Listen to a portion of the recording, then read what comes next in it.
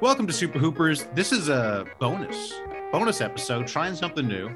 Incredibly inconsequential discussion of whatever you want to talk about, whatever we're here for. I wanted to let's call it Super Hoopers University, where we do a deep dive on some non-basketball related topic. Dave, you're here. John, Evergreen. John, Dave, you're here. Dave, you exist. Yep.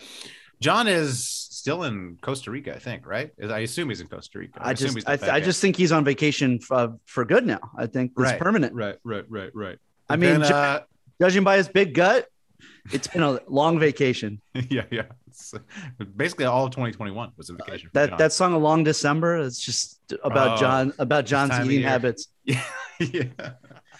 Joining us, Adam Malamud of Game of Zones was a while ago. Can we still say of Game of Zones fame? I mean, do people still remember that? I mean, it's not from the 90s. In the context of this in this podcast, you could say of Sketchy Dad's Sketchy Dads. Fame. Of Sketchy Dads. And the 50 so people that own one of those. Wow. With a market cap of about 2 ETH. Nice. Yeah. So we're just talk all about crypto because I spent like 3 weeks just reading everything I could read about crypto and NFTs and DAOs and all that stuff. And I thought I don't want to waste that time. So I thought maybe I'll have you guys on here to waste your time and then waste our listeners' time. So crypto, do you care about crypto, Dave, at all? I dabble. Do you own any cryptocurrency? I own a little bit of Bitcoin and a little bit of Ethereum. Top Shot.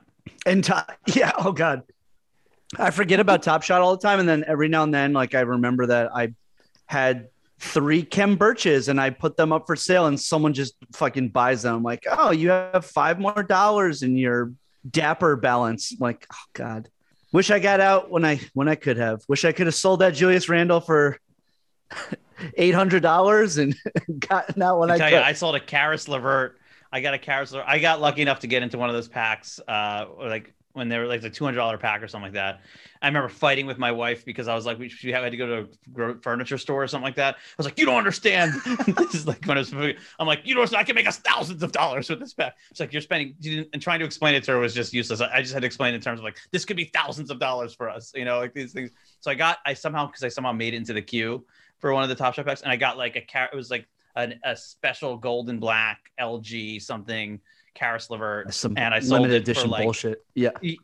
Some limited edition thing, and I sold it for like $1,500, something like that, and like it was right before everything went down after that. I know, and I had used that balance to just buy more for a little bit, and then I kind of just stopped and pulled my money out recently. So, what is the difference between Top Shot and NFTs? Could you describe the difference between Top Shot, which is like the basketball, these basketball moments that you buy? What is the difference between that and an NFT? I definitely don't know the exact answer to this, and I'm not. Well, this is a quiz. You should explain this, so you should know. But I'll do my best to answer that. I think it essentially is an NFT. The Top Shots are NFTs. My understanding, they might have changed this, is that the difference is that Top Shot is centralized. So like Dapper owns all the. It's like not exactly a true and decentralized NFT. Like they own like the marketplace. They all go through Dapper or something. And you buy it in dollars, right? Well, yeah, you convert your dollars to Dapper dollars. Oh, sorry, Dapper dollars. But it's my understanding. I think it's a 1-to-1. They kind of run everything, where an NFT is decentralized, where the NFT, the ownership is kept track of like on a blockchain, and theoretically could be transferred kind of anywhere and could live forever. Whereas Dapper runs everything behind the scenes, and they could theoretically. Yeah, I feel like. I could be wrong, but I feel like there may be, and I'm speaking well beyond my expertise here, so I'm basically guessing, or speculating. But I think it's something where their servers or something, like they're on their servers or something like that, as opposed to like a decentralized, like you're saying. They could like if they went out of business, I think you might exactly they could basically shut it down. And in theory, the advantage of an NFT is that it's assigned to you on the blockchain, and the blockchain can't be hacked. Smart contracts, yeah. So that the blockchain says this address, which is your address, owns this thing, and it was owned by these addresses before, and theoretically it can't be hacked. Although there are plenty of times where wallets get hacked and all that sort of stuff. So, but what's interesting is the Top Shots you said have like gone to zero. They're like they're not worth that much now. they're worth something. It's just like, I mean, like that time that Adam was describing, I mean, they were worth, like in some cases, like 50 times what they're worth right now on the marketplace. The limited edition LeBrons that are, that only have like 80 printed or whatever, like those are still worth like an okay amount, but they were going for like groups were getting together and buying like them for like $100,000, $200,000. Like, Okay. And some tanked even more, like the Michael Porter Jr. cards. They suffered from not just it was the third COVID. It was the third round of COVID that got it. They got digital COVID. They got double hit. Yeah. With bad luck, man. But I haven't kept track of my Top Shot stuff, so yeah, I don't know. And then NFTs seem to be like at a peak though right now, or at least they just seem to be going up, or my very loose sense. So like, just to give the audience a sense, like I was big into this, like coming into like August, I got into it. I created my own NFT collection called Sketchy Dads, which I'm still doing. And I was like doing a deep dive. I was fully immersed in this. Then I had a kid, and then a pilot deal got signed. And so I had to start writing this pilot and being a dad. I forgot you had a kid. Yeah.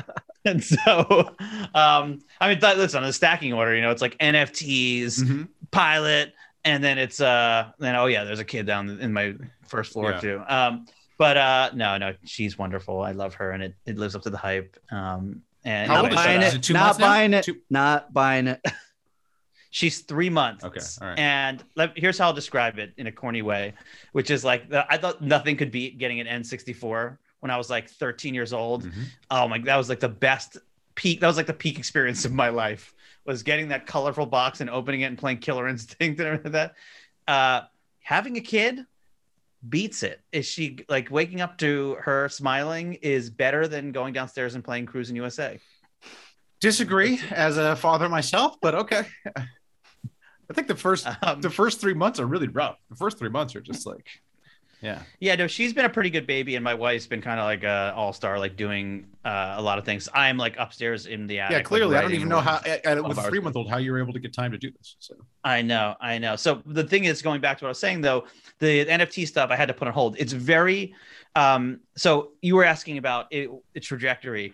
My sense is that it's not so much a bubble popping, but it's kind of leveled off, and it's starting to like compress a little bit. Like, it's not like this crazy. When I was doing it in August, it was like you mint something and they're going up like crazy, and people are just making boatloads of cash just like selling these things left and right.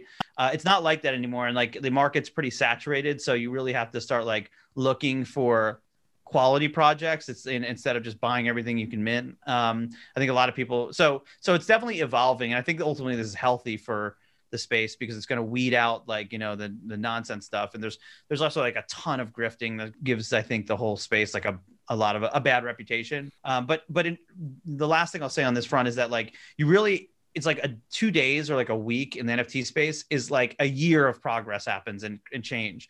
And so by me being out of it, not fully being tapped into it for the last, in and out for the last couple of months, it's just completely passed me by. And I feel like I have so much work to do to catch up to what's going on, but it's a rapidly evolving and changing space. And I think it's definitely still in a massive growth phase overall, but I think it feels like it's not quite what it was over like the JPEG summer or whatever they call it. So what can you give us like tangible, what changes in a week when you say like it moves super fast in a week? Like what? Well, one, there's a million new projects, and then you're like, oh, they're like, it's like what people are one thing is like what people are doing with the technology. And so like, when I started, it was like profile PFP projects were a huge thing, and like they were like those were like the Bored Apes and like the Pudgy Penguins and like those sort of things, and everyone was buying these. Like for those who can't see, Dave is smirking at, as I say, Pudgy Penguins. And this all got started with Crypto Kitties in 2017. Let's give respect to the OG. Yeah, the Punchy Pirates and let me tell you, Dave, when it's the apocalypse, right, and you're banging on the door of the Pudgy Penguin Citadel and be like, please let me into your DAO. I need food. Please teach me what Discord is. What is Discord? Please help me. so it was like that, and then it became like projects with utility, and then you start seeing people doing airdrops, meaning like if you own this thing, a reward is they send you, if you own like a ape, they send you a dog. Yeah. They send you a pudgy. If you have a pudgy pirate, they send you a sparrow, a little mate. You know, a parrot. There you go. A pudgy or parrot. We should start. We should start a whatever. What are they called? What do you want to call it? Punchy pirates, Dave? You want to start it? Punchy parrots? I probably already exist at this point. But like another thing is like you see this like Constitution DAO happening and like people using DAOs in different ways. You see, I'm trying to think of another example. Oh, like there's one thing right now going on called Sheep Game and Wolf Game, which is like hard for me to even explain, but essentially involves staking your NFTs and getting that crypto, like getting currency in that game that can sell, and like and then when earlier than that, when what's it called came out, that Loot came out, it was like everyone's like, what's this? And it was like all they dropped was like literally just an image with a text image with like a list of items, and like I would say like a robe, a silver dagger, and this sort of thing, and like it was meant to be part of your bag that you get for like a community built game this would be a part of. And so there's just like so many different things. And like, so I started Sketchy Dads, not knowing really anything. Well, I just started doing it. Dave, what percentage of what Adam just said do you think you understood? Well, give No, Loot. Yeah, definitely. I remember. No, I know all about Loot. Carmen San Diego. I feel like it was. I watched it growing up. This space is so indecipherable for people who aren't familiar. Yeah, well, I think South Park killed it with this little, like, I don't know if you saw that. Very funny. But I saw the clip, and the clip just nailed it. And even people in, like, the NFT space were like, this fucking nails it. It was like nothing I ever saw. Just complete murder and carnage. Everything seemed calm at first, but then this guy in a suit shows up talking about investment opportunities. Next thing you know, these people over here started chanting, hodl, hodl, and their NFTs started mooning, and then these guys over here started saying those guys right there right-clicked them and called for a pump and dump, which made these guys beat the living hell out of anyone who said it was just FOMO and died screaming that it was the flippening. Luckily, I came out of it okay. I got this little miniature donkey with a lit-up sombrero. Did you see where the guy in the suit went afterwards? No, he just waltzed right away like nothing happened. Chief, better come take a look at this. We got a small turtle with wings. Could be a great investment opportunity. See, that's part of the problem right now, I think, is the superficial understanding of it is like a lot of these like grifty pump and dump type things, and that idea. And I think that is, and like right now it's getting hit pretty hard culturally. Like I have my Twitter is basically two things right now. It's NFT people who are definitely like live up to the reputation of being corny and tools and stuff like that, mixed with interesting, brilliant people. And it's like a real mix of that. And then on the other side, it's all my like comedy hipster friends who are just making fun of NFTs. And it's like a cultural battle between these two things. And I'm curious to see, because like, a lot of the NFT projects like Bored Apes and other things, they are kind of like, fashion type of things, like it's fashionable to own one of these things, and if enough blowback happens where people say it becomes unfashionable, I think it can tangibly affect the value of these things. Like if it becomes uncool to own one of these things, the projects that don't have as much utility and are more like fashion statements like that, but we've seen certain things get destroyed by like enough cool kid blowback. One thing is like Ed Hardy, for example. Like Ed Hardy was like, everyone thought it was cool, and they were just made fun of enough where it just became not cool. Or Bing Bong. Or Bing Bong. Yeah, Bing Bong. But like Google Glass, like the glasses that you're supposed to wear, and then those got completely destroyed. I'm sorry, who thought those were going to be cool? Well, not that they're going to be cool, but like it was a legitimate product that just went away because people made fun of it. Yeah. So the space is filled with like scams. So crypto in general, crypto in general doesn't have that much tangible use beyond like very Wild West, beyond like buying NFTs right now. Like, you can't really, there are places where you can use Bitcoin or something like that, but it's not. You saw that viral video of like the guy down in Costa Rica, not John, somebody else trying to buy beer with their crypto. Oh, and it was like a robotic machine that was in like El Salvador or Costa Rica. I thought it was in. Oh, maybe it was El Salvador. I thought it was because in El Costa Rica. Salvador has made Bitcoin Maybe- like a official currency. Yeah, maybe it was El Salvador, but like it was like a white like American tourist, and it was taking like a very long time, and finally like the machine, distributed his like pint of beer, but he was Yeah. like trying desperately to He pay had like Ethereum. sunglasses on or something, Yeah, like trying to act all super cool Right. about it. He's like, it's like this, like it clearly was a clunky experience, and like he was like, no big deal, super easy. Wow, Yeah, it only because- took me 20 minutes, and here it is, my lukewarm beer. Yeah, because Yeah. right now it takes forever for things to process, and then also it's super volatile. So it's like basically what you don't want in a currency. So there's not much value right now. So the value right now is people basically thinking, oh, it's just going to go up in value, so I'm going to invest in it, hoping that it goes up in value, then I'll sell it. And so that's like the definition of a bubble. Like that's how every bubble in history is developed. Waiting, people buying, thinking I could just sell this to the next fool. So you have all these like scam stuff, like, hey, let's pump it up, or hey, I just need to get other people involved, so the value just keeps going up. And NFTs have that too. But there is, I think, some actual value, like amongst like the 95% of like scams and people who don't know like what they're doing. Basically, there is probably some smaller percentage of actual value. I don't know if the cool kids are gonna destroy that actual value, but I do think like it could be useful in certain ways for like financing other creative projects. Like you issue 100 NFTs to finance some other thing. That other thing could be an animated show. It could be a piece of journalism. If I'm an investigative journalist and I can't like fund my journalism, I can issue say 100 NFTs related to that, and basically you can have people invest in your creative project, whether it's journalism, could be even a book or a comic book or an animated series. And that basically now, instead of just like donating to somebody on Kickstarter or donating to somebody on Patreon, you now have something tangible that represents the fact that you participated in the creation of this other thing. Like ultimately, an NFT in and of itself seems to me like it is just a piece of fashion. Like it's just like, oh, look, it's like art. Like, oh, hey, look, it's like cool, and that could be driven by like whatever winds are blowing, as like what's cool and what's not cool. But if you create something of greater importance that the NFT is associated with, then I could see real value. Does that sell it at all to you, Dave? I mean, that is interesting to me more so than just like thinking about it like some angel investor douchebags that are like, yeah, I have a shit ton of Ethereum. I love chunk coin. Hey, is chunk coin a thing? I would totally get down with shit. chunk coin. I look like I've been eating a lot of chunk coin. Hey, we all do. Or staking it.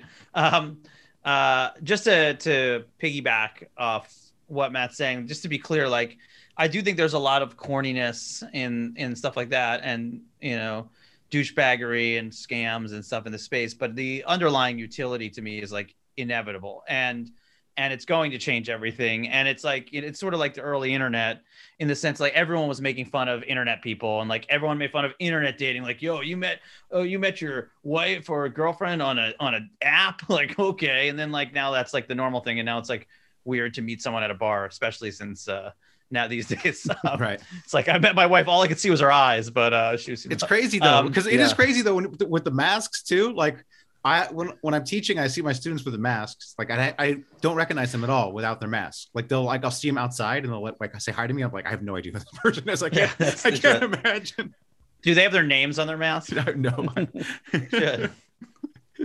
But I think that like it's a similar trajectory where I think that Web3 and decentralization and all the benefits of it, and like it's just a very, very early phase of this. People are just it's a very fundamental tool that's going to change everything and be very liberating in a lot of ways, and in very big ways. But it's like it's sort of at the atomic level, because this technology is so simple and fundamental. It's just like decentralizing things and having like smart contracts on a blockchain and tokenizing things, but I think the effect of that is going to be massive, and it goes beyond like right now. It's such early adaptation that people are like, what do? We could sell digital things. What do we sell?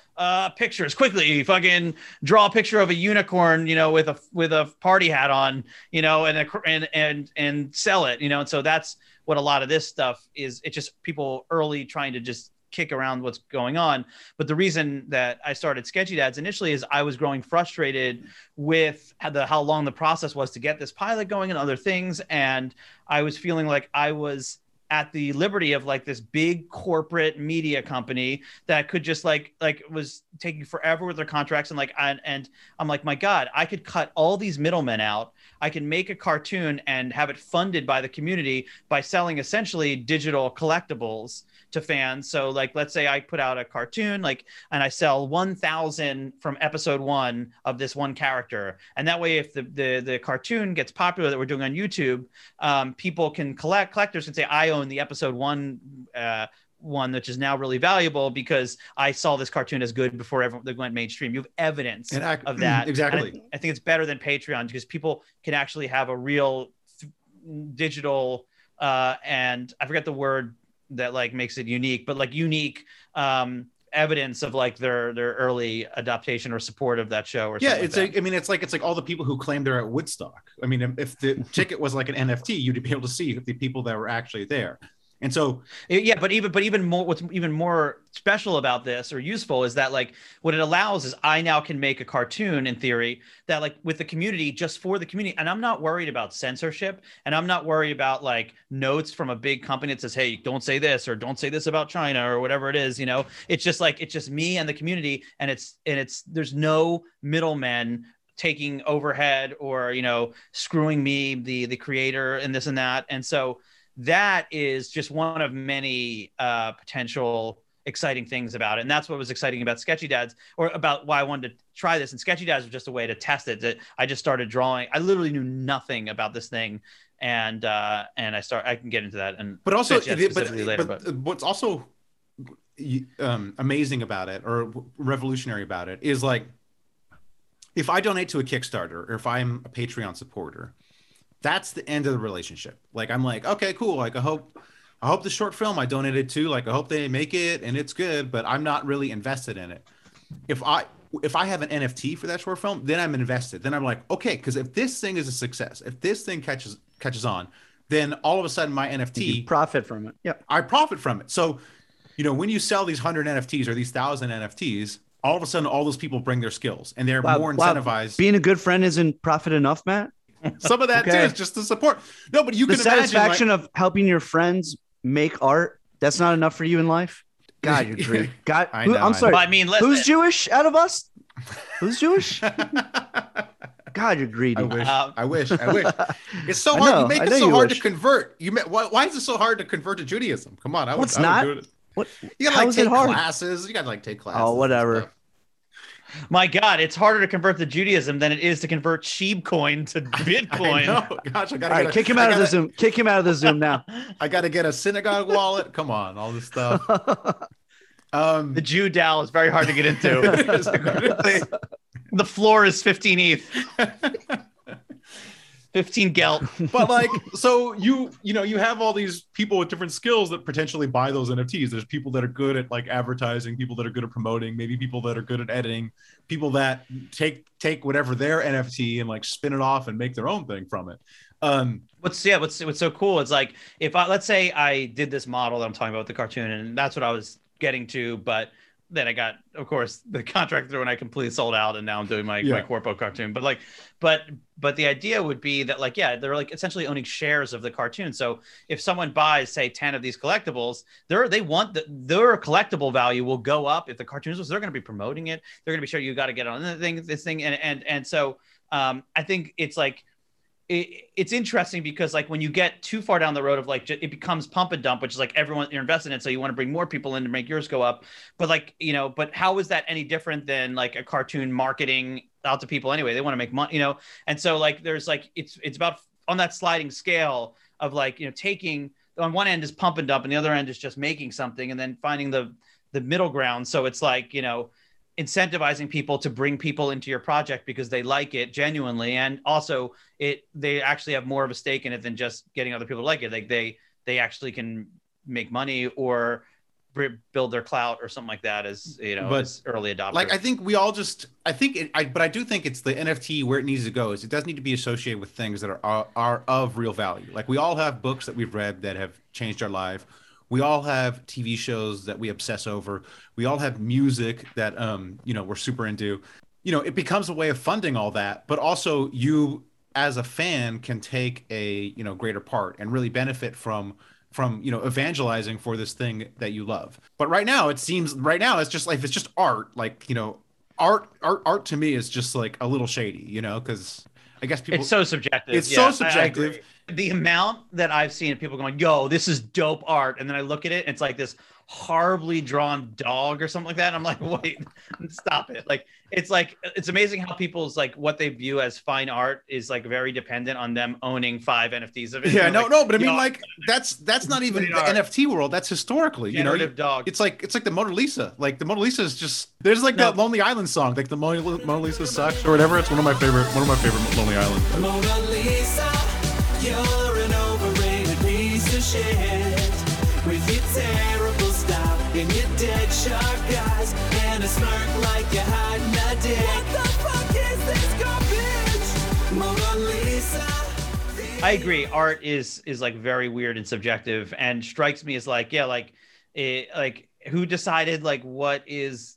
It's just, exactly. It's arbitrary in many ways. So, but I think it's already expanding well beyond that. It seems it's already like doing much more. It seems like video now. games is like is where it's going, where there's like lots of people that are building sort of video games around like the NFTs.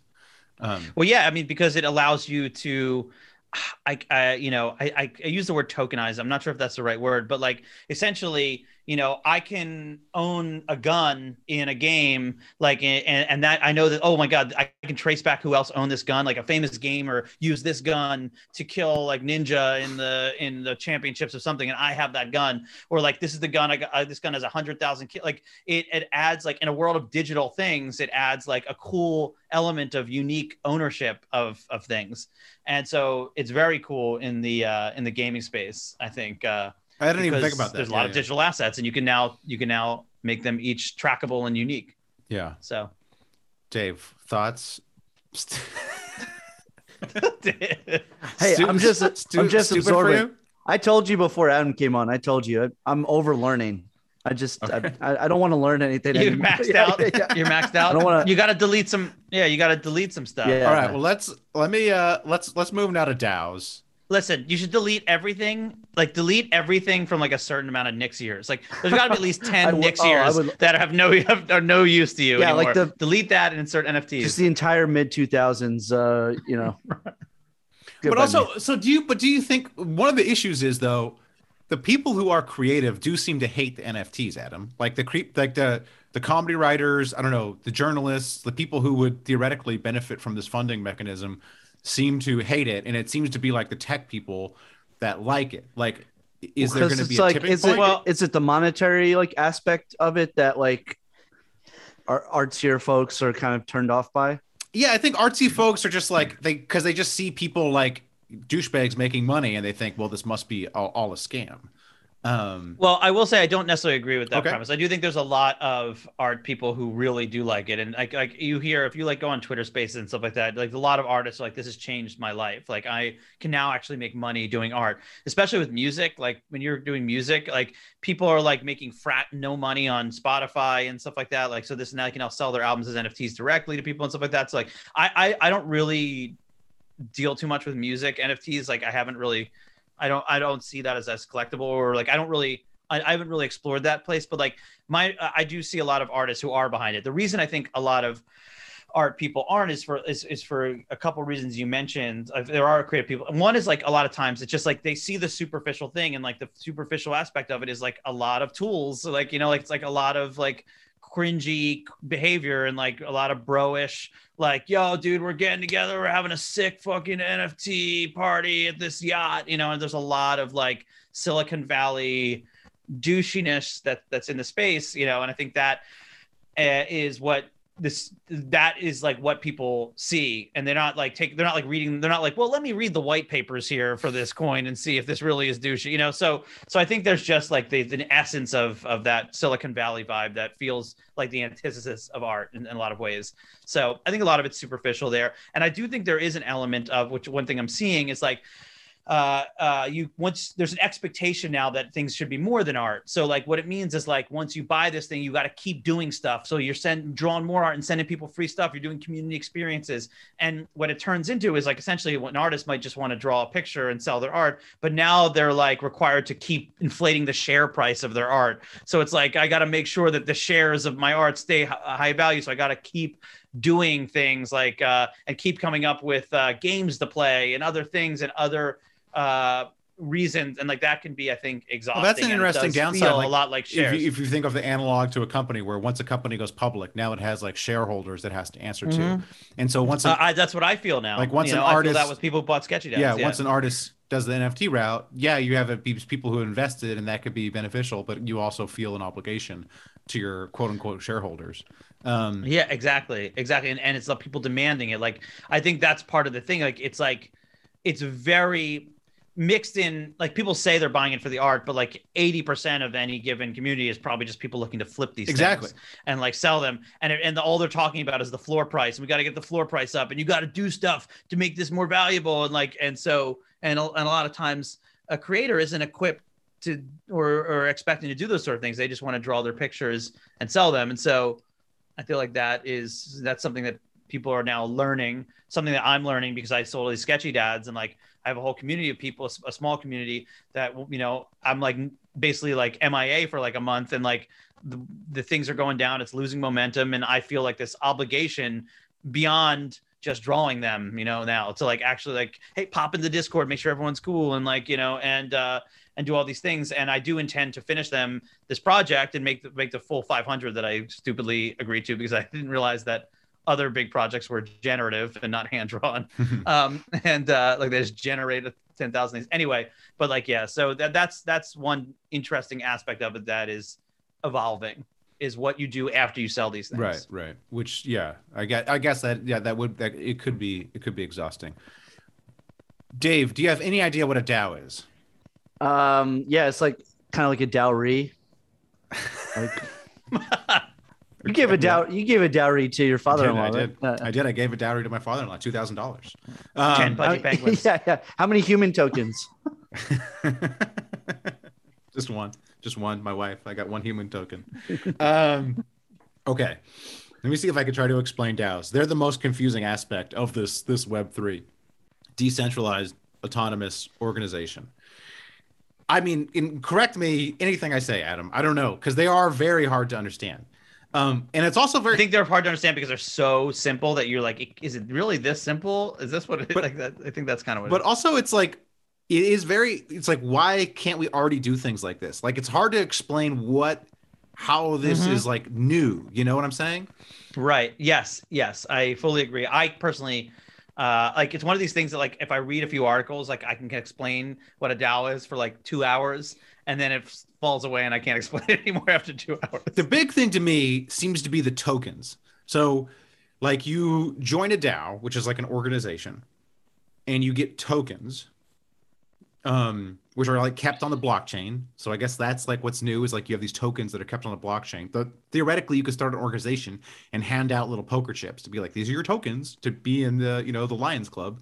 And then those give you some sort of voting rights. Like, you can decide what to do with the DAO. Like, let's say the example I used in the article I wrote is like, let's say it's like a film collective. And so you vote about what film is going to be released, or what project we're going to do. Which of these scripts are we going to make next? And so the tokens give you voting rights. You can also make it so you receive tokens if you do something of value for the community. So if you come up with something new, or you fix a problem, or you do some piece of coding that somehow adds value to the community, or maybe you could even do like, with the Super Hoopers example, we have our like Super Hoopers Patreon chat. We could give tokens to the people that are the funniest. Oh, that was a great joke. Here's like, 5 tokens or something like that. And it adds to your whatever involvement and, voting power in the community. So you make these DAOs to do something. Usually there's some sort of goal. The community gets formed. The community gets these tokens, and then that allows members to have an ownership stake and also a say in the direction of that DAO. I don't know. Does that make any sense? Are the amounts of tokens that each person has public? Like, can you? Yeah. Is that so? The importance is weighed by the amount of tokens you have, and that's well, visible. No, that depends on the DAO rules. Yeah, so that depends on. You could change the rules so everyone's equal too. You could say that everyone's gonna have one token, and that's Or you could say that even no matter how many tokens you have, it doesn't matter. Or you could say that like after 10, you reach some status, and that's the final status. Let me. Well, sorry, but one thing. Okay, sorry. Yeah. You could see who owns them, but that would be assigned to a wallet. You could still be anonymous. So I could have some fake name, I could be like whatever, Punchy Pirate, 69. And you wouldn't know that that's me, Matt Hill. You just know, oh, Punchy Pirate 69 has like whatever, 20 tokens. Yeah, and I'll say this, going back to what you were saying before, Matt, I think the reason something's so fundamental, what pushes it over the threshold of all of a sudden being really cool, is the fact that you have these tokens that are like on the blockchain and like indestructible and like very like unique and like just you're not worried about forgery and other things. What that allows is you to quickly cooperate with strangers in a way and trust people in a different way. And that seems super fundamental, but it's again, like a lot of this, like I'm saying, is at this fundamental level. And then it's the bigger usages of this thing, that the power of this is like at the macro level, but the technology is at the micro level. And what it allows is people, like 1,000 strangers, buy into this thing and they're all in it. And there's no ambiguity about that because you either own this thing or you don't. And if you own the thing, you're involved in it. And there's no that allows you to trust people because like there's just you have one. You have a stakeholder. You have a finite clear share in the game embedded in a smart contract. Yeah, and it requires like a hoop to jump through, so not anybody could just join it. I mean, I remember I used to be in a writing group that would meet every Tuesday, and it had like a monthly fee. And I remember asking, like, what's up with the monthly fee? Like, this should be free, And the guy was like, if I don't have the monthly fee, no one shows up. It's like because people are paying money, they feel like, oh, I paid money, so I need to do this thing. So just like having people invested, I think that there is some value, and you can organize very quickly, like this Constitution DAO, which was they were trying to buy a copy of the Constitution that was going up for auction. I think it was like on a Thursday, and they organized on a Sunday. They basically said, look, anybody who wants to get in, submit, however much money, and it was also there's no limit. You could submit millions. You could submit $5. And allow just like anybody who was interested in the cause could join it. You think of the use case. What's interesting, I think, is sports, like a sports team. Like there is a group right now trying to buy an NBA team. Like they're basically trying to get enough funds to buy an NBA team. And I do think this is actually would be a fun use of it. Like where if you got enough money together, if you got whatever $6 billion, to buy an NBA team, then it's like each person, can vote on what to do. You can vote on who to draft. You can vote on whether to make this trade or not, which would be, I think super fun. Like if you could vote on what the Knicks were doing, even though like, oh, your vote doesn't matter, even though theoretically you don't own that many tokens, but you could still like be on the Discord to try to rally people, to try to make your case, to try to actually convince people. It's like, when you're arguing on Twitter, like whether, Jokic should be the MVP or not, like that doesn't really matter. But if there's an actual vote that's going to take place with the people you're arguing with, then all of a sudden the stakes are raised. I don't know. Would you like to own part of the Knicks, Dave? Yeah, obviously. Yeah, of course. Sorry, Dave, go ahead if you have anything else to say. Or is that just a yes or no? Yeah. I would like to own part of the Knicks.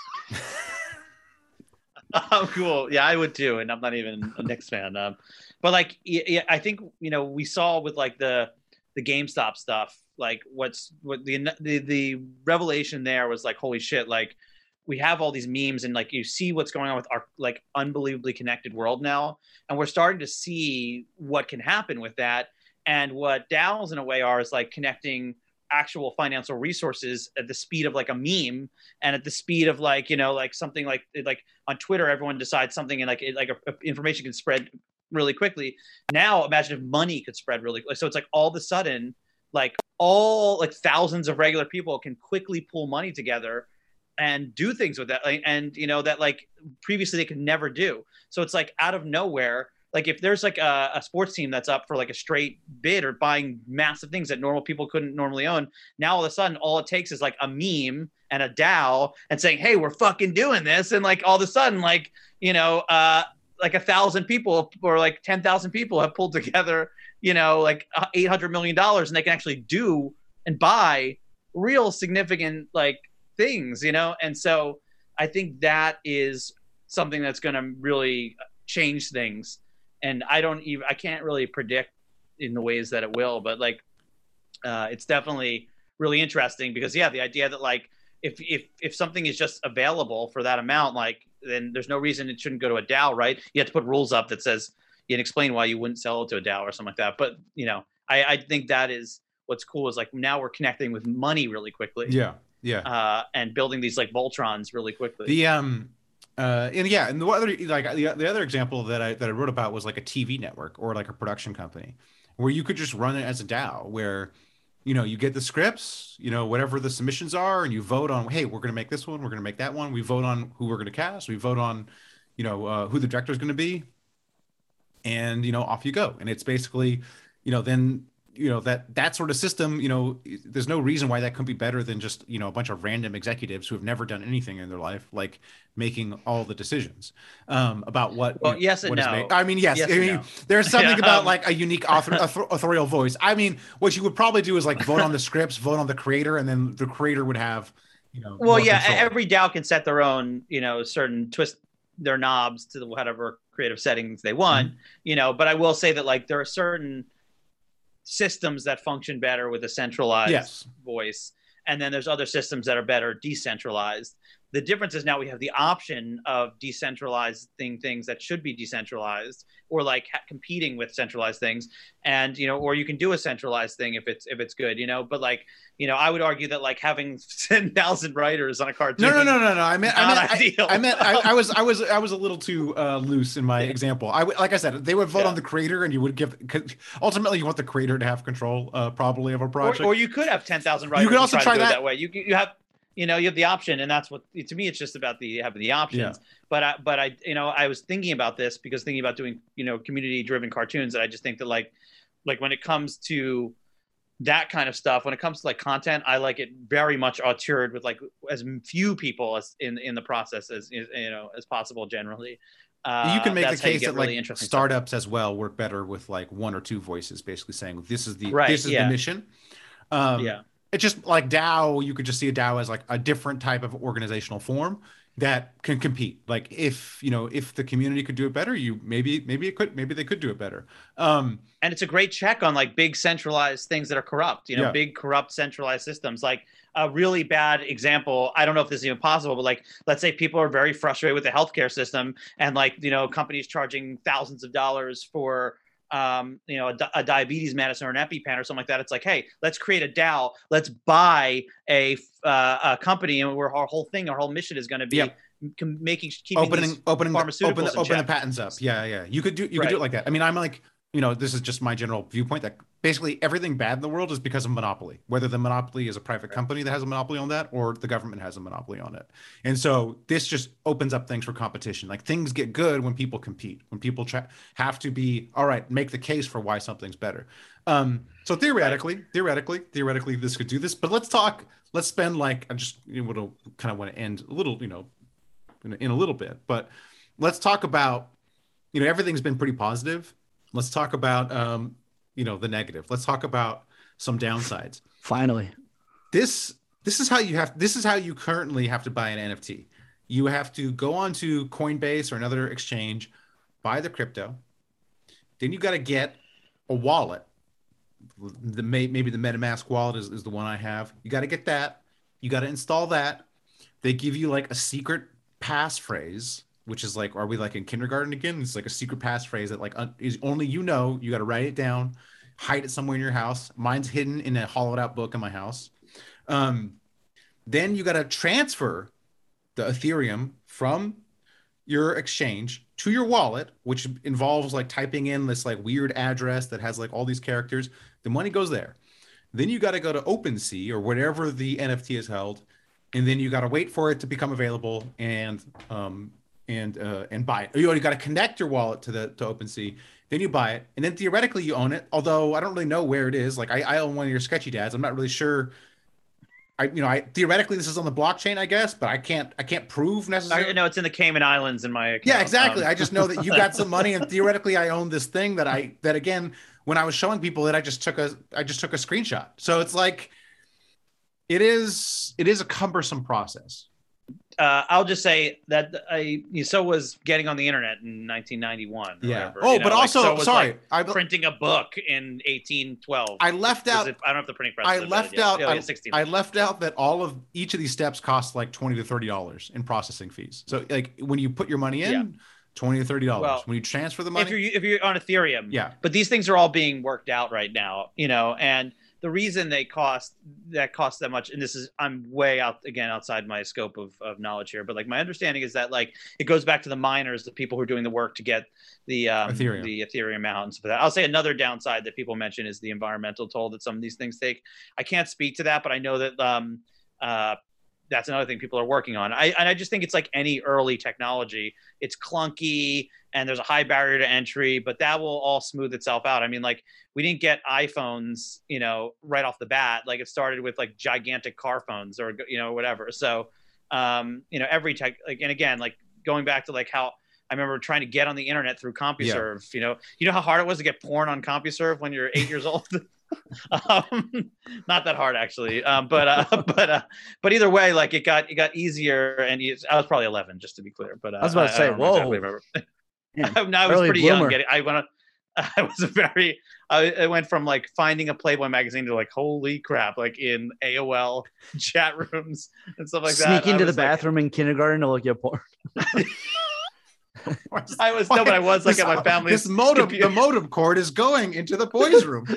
I would sneak down to my family's main computer in our family room, like at nighttime. Okay, and I'd print all these things out. And one time, my brother found a stash of porn that I had printed out like under the couch. He was like 4 or something like that, and so I destroyed his life forever with that, or whatever ramifications that had down the road. Yeah, psychological. Now he's just like really into couches. He's like, that's like his kink. Yeah. He keeps looking every inside of couches. Anytime he goes to a house, and if that house has a couch, he gets a boner. Yeah, for sure.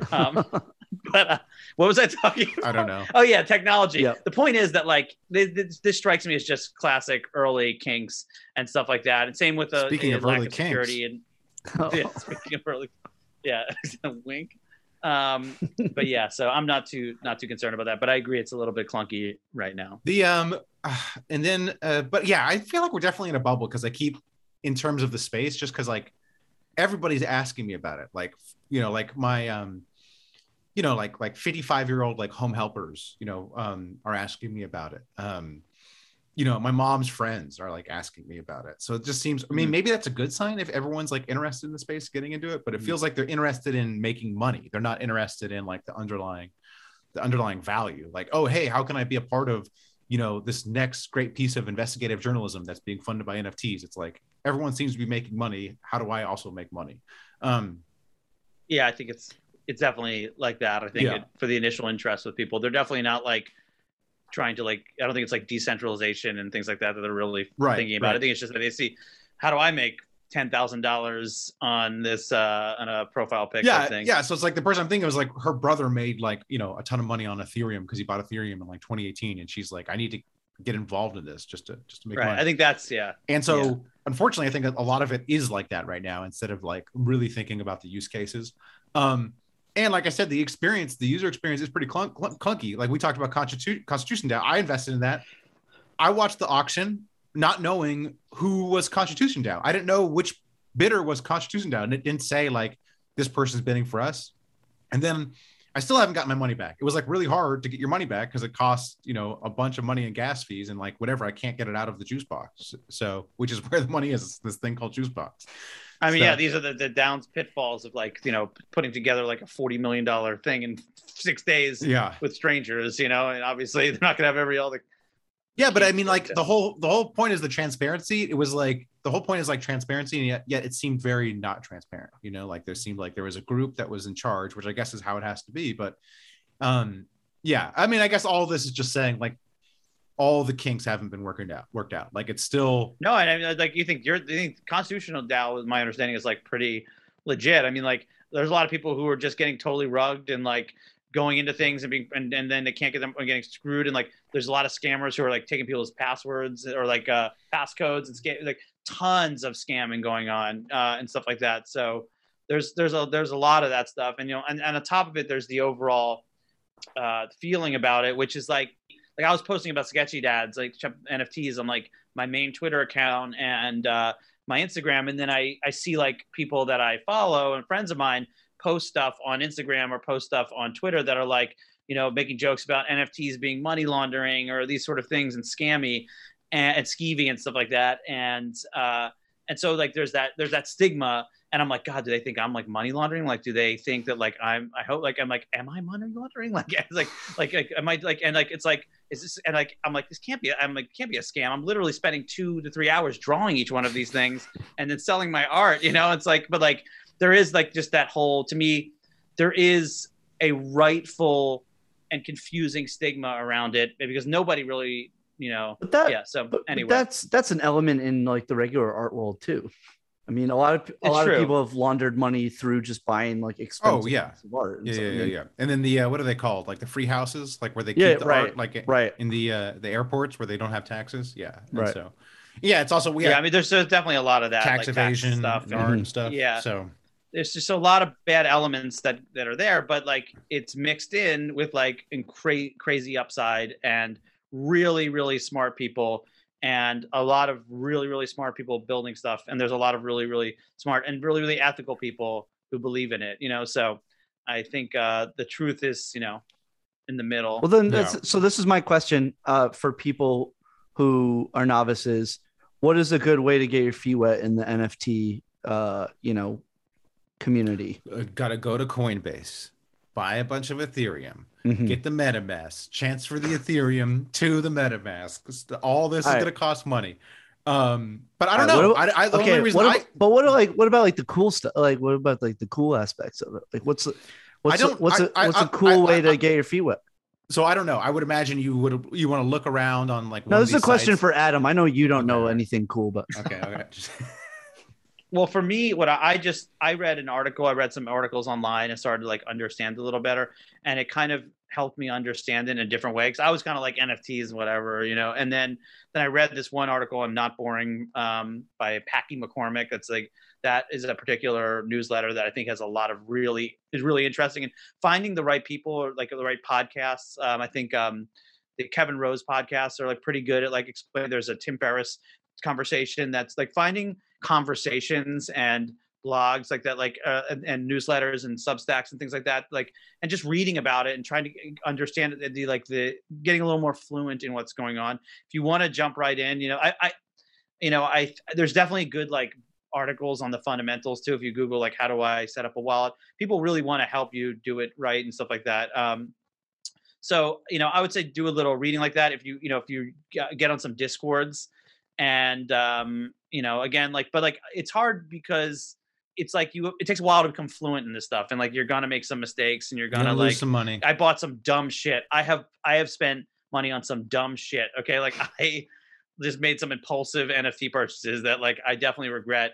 But that was kind of my mentality going through it. I'm just gonna learn, and if I make mistakes, I just needed to burn at a fast speed on something because I was frustrated with how long other things were taking. So it depends on your risk tolerance. Yeah, I think you need to put the money, whatever money you're gonna spend. I think you have to view it as entertainment money. Like this is not investment. This is like I'm gonna like look at this NFT that I think's cool and maybe I'll buy it and then I'll join this Discord and be a part of this community that might be fun. Like it's like like money, like when you go to Vegas and you're like, this is the amount of money I'm setting aside to gamble. Yes. Yeah. And if it For makes sports money, great. betting, yeah. Like with the Constitution DAO, the whole Constitution DAO is like, I want to see how this DAO works. I want to see what an actual DAO looks like. And it was so much fun to watch the auction for me, like knowing, hey, I might be a part of the winning bid for the Constitution. Like that was entertainment. It was worth the money I put in just to have, that hour watching the Sotheby's auction. But yeah, I don't think you should view it as like, hey, I'm definitely gonna, make a ton of money here. I think if you go into it thinking I'm doing this to make money, like right away, you're gonna have a bad time. Yeah. I think you should go into it and think like, I'm gonna put like $1,000 or whatever it is, and maybe that's too much, into some ETH, and I'm just gonna kick it around. I'm gonna hear about some projects. I'm gonna buy a couple NFTs. I'll try selling some NFTs, and like I'll go into Discords, and then from other Discords you learn about other Discords, and then like one thing is that like you can learn about legitimate projects by following some of the legitimate people in the space, like the Gary V's and like the Kevin Roses and other tech people, like finding seeing who like are the authoritative voices in the space. They'll generally won't steer you wrong or like promote bad projects, generally speaking. So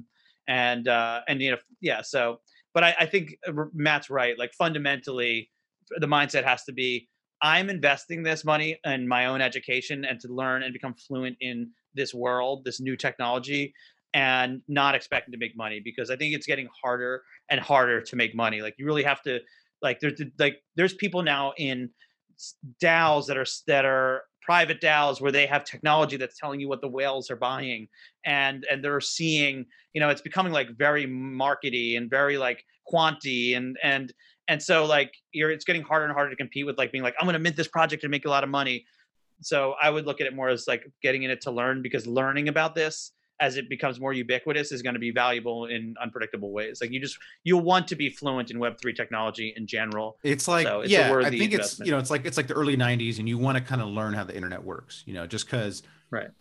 Wherever your business is, like your business is eventually going to have to like move into this space. And so the more you know about it, like the better you are going to be in the future. Yeah, like Super Hoopers should have little NFT offering right now. I think there's this idea that it has to be huge. Mm-hmm. It doesn't. It could be a small little NFT thing, taking the place of a Patreon or something like that. Yeah. And it already has utility for what you do.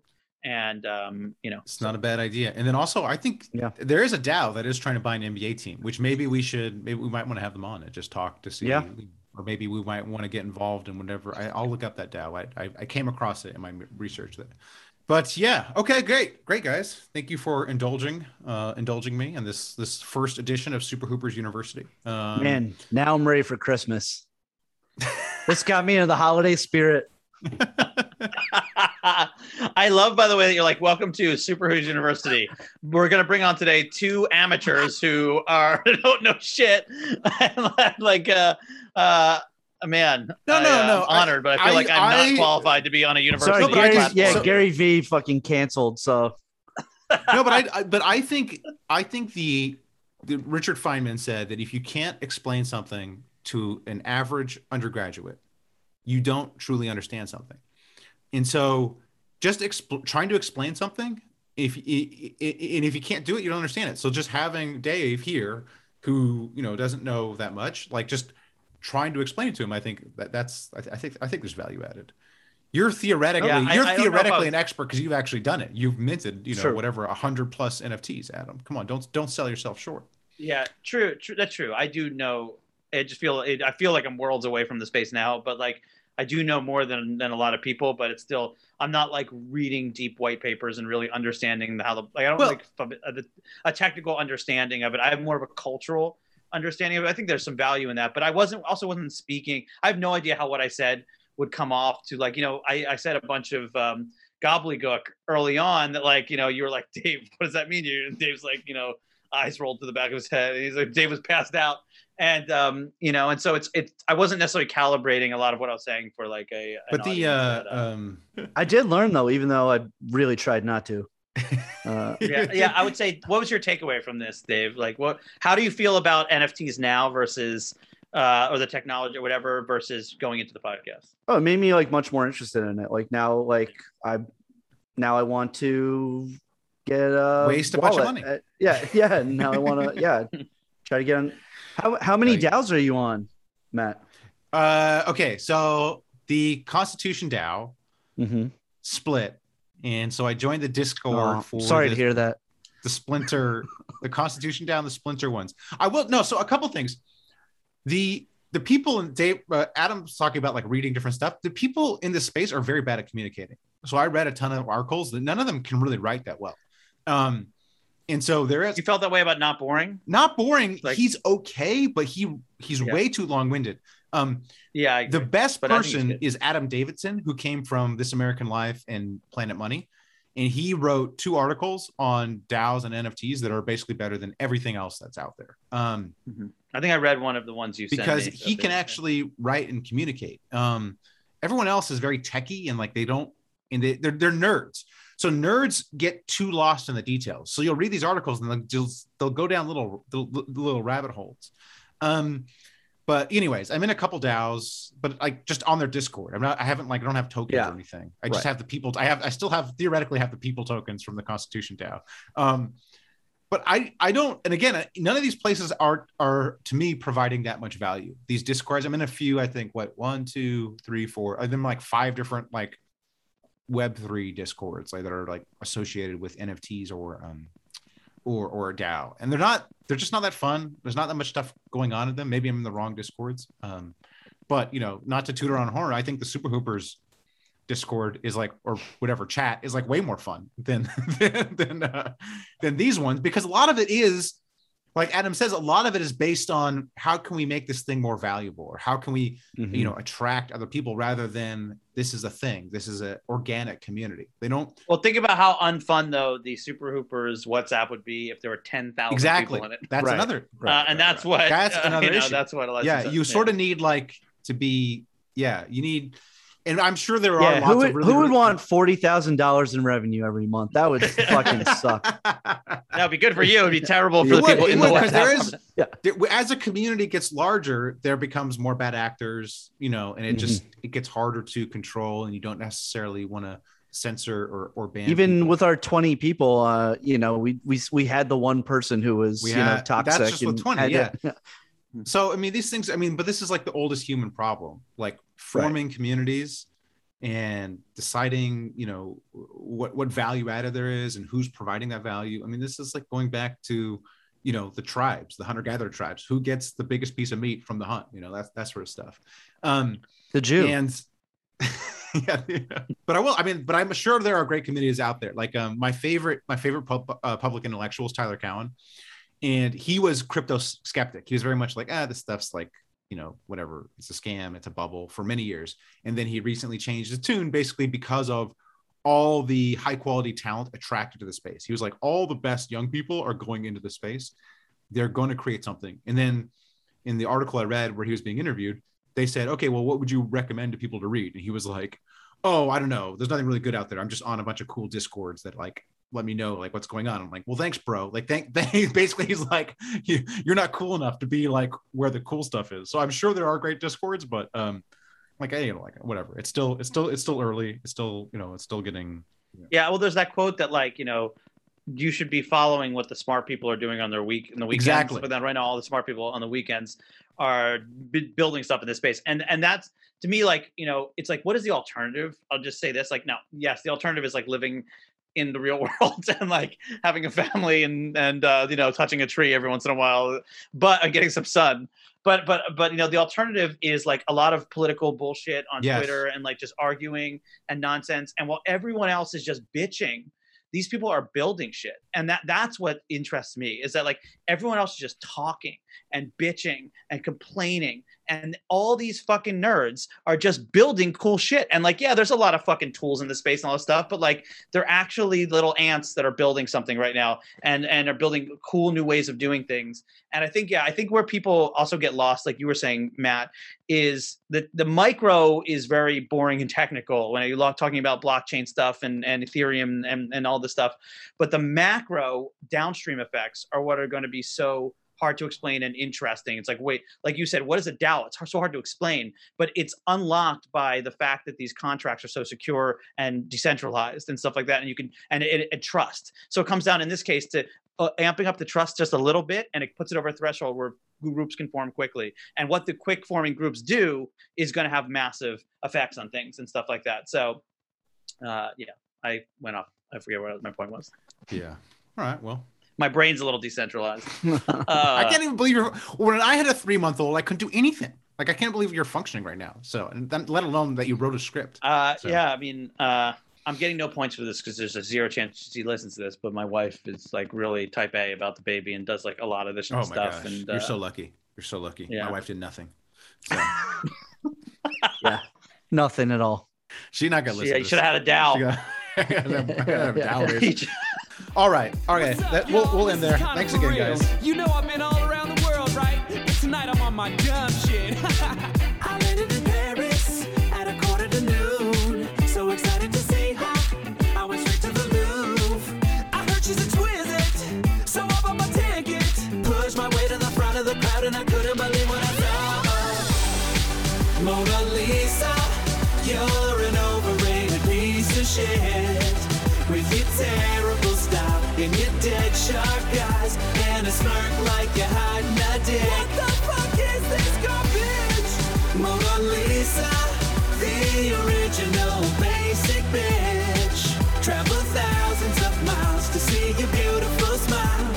Talk about a bait and switch. You ugly. I landed in Cairo to see the pyramids. But what did I find there? A dirty pile of bricks. There was trash all over and a very foul odor. The smell was that of a camel's ass, but even that wasn't as bad. Mona Lisa, you're worse than the pyramids. Can someone explain why the whole wide world is obsessed with a garbage pail kid? Looks like a garbage pail kid. And Da Vinci must have sucked an art historian's dick to get this girl who looked like uncooked bread at the top of the all-time list of paintings. Mona Lisa, I got to know, where the fuck are your eyebrows? I really want to know. You could land a helicopter on that big potato forehead. Get this chick some Rogaine, you a bloated corpse, girl. I am an American man. This is my native land, where no one lies about paintings. But that's not the case in France, where the naked ladies dance and they look like Dennis friends. You're so mangy, Mona, hair part wider than a country road. Unless you count cats, she died alone. The Mona Lisa sucks. La da da da da.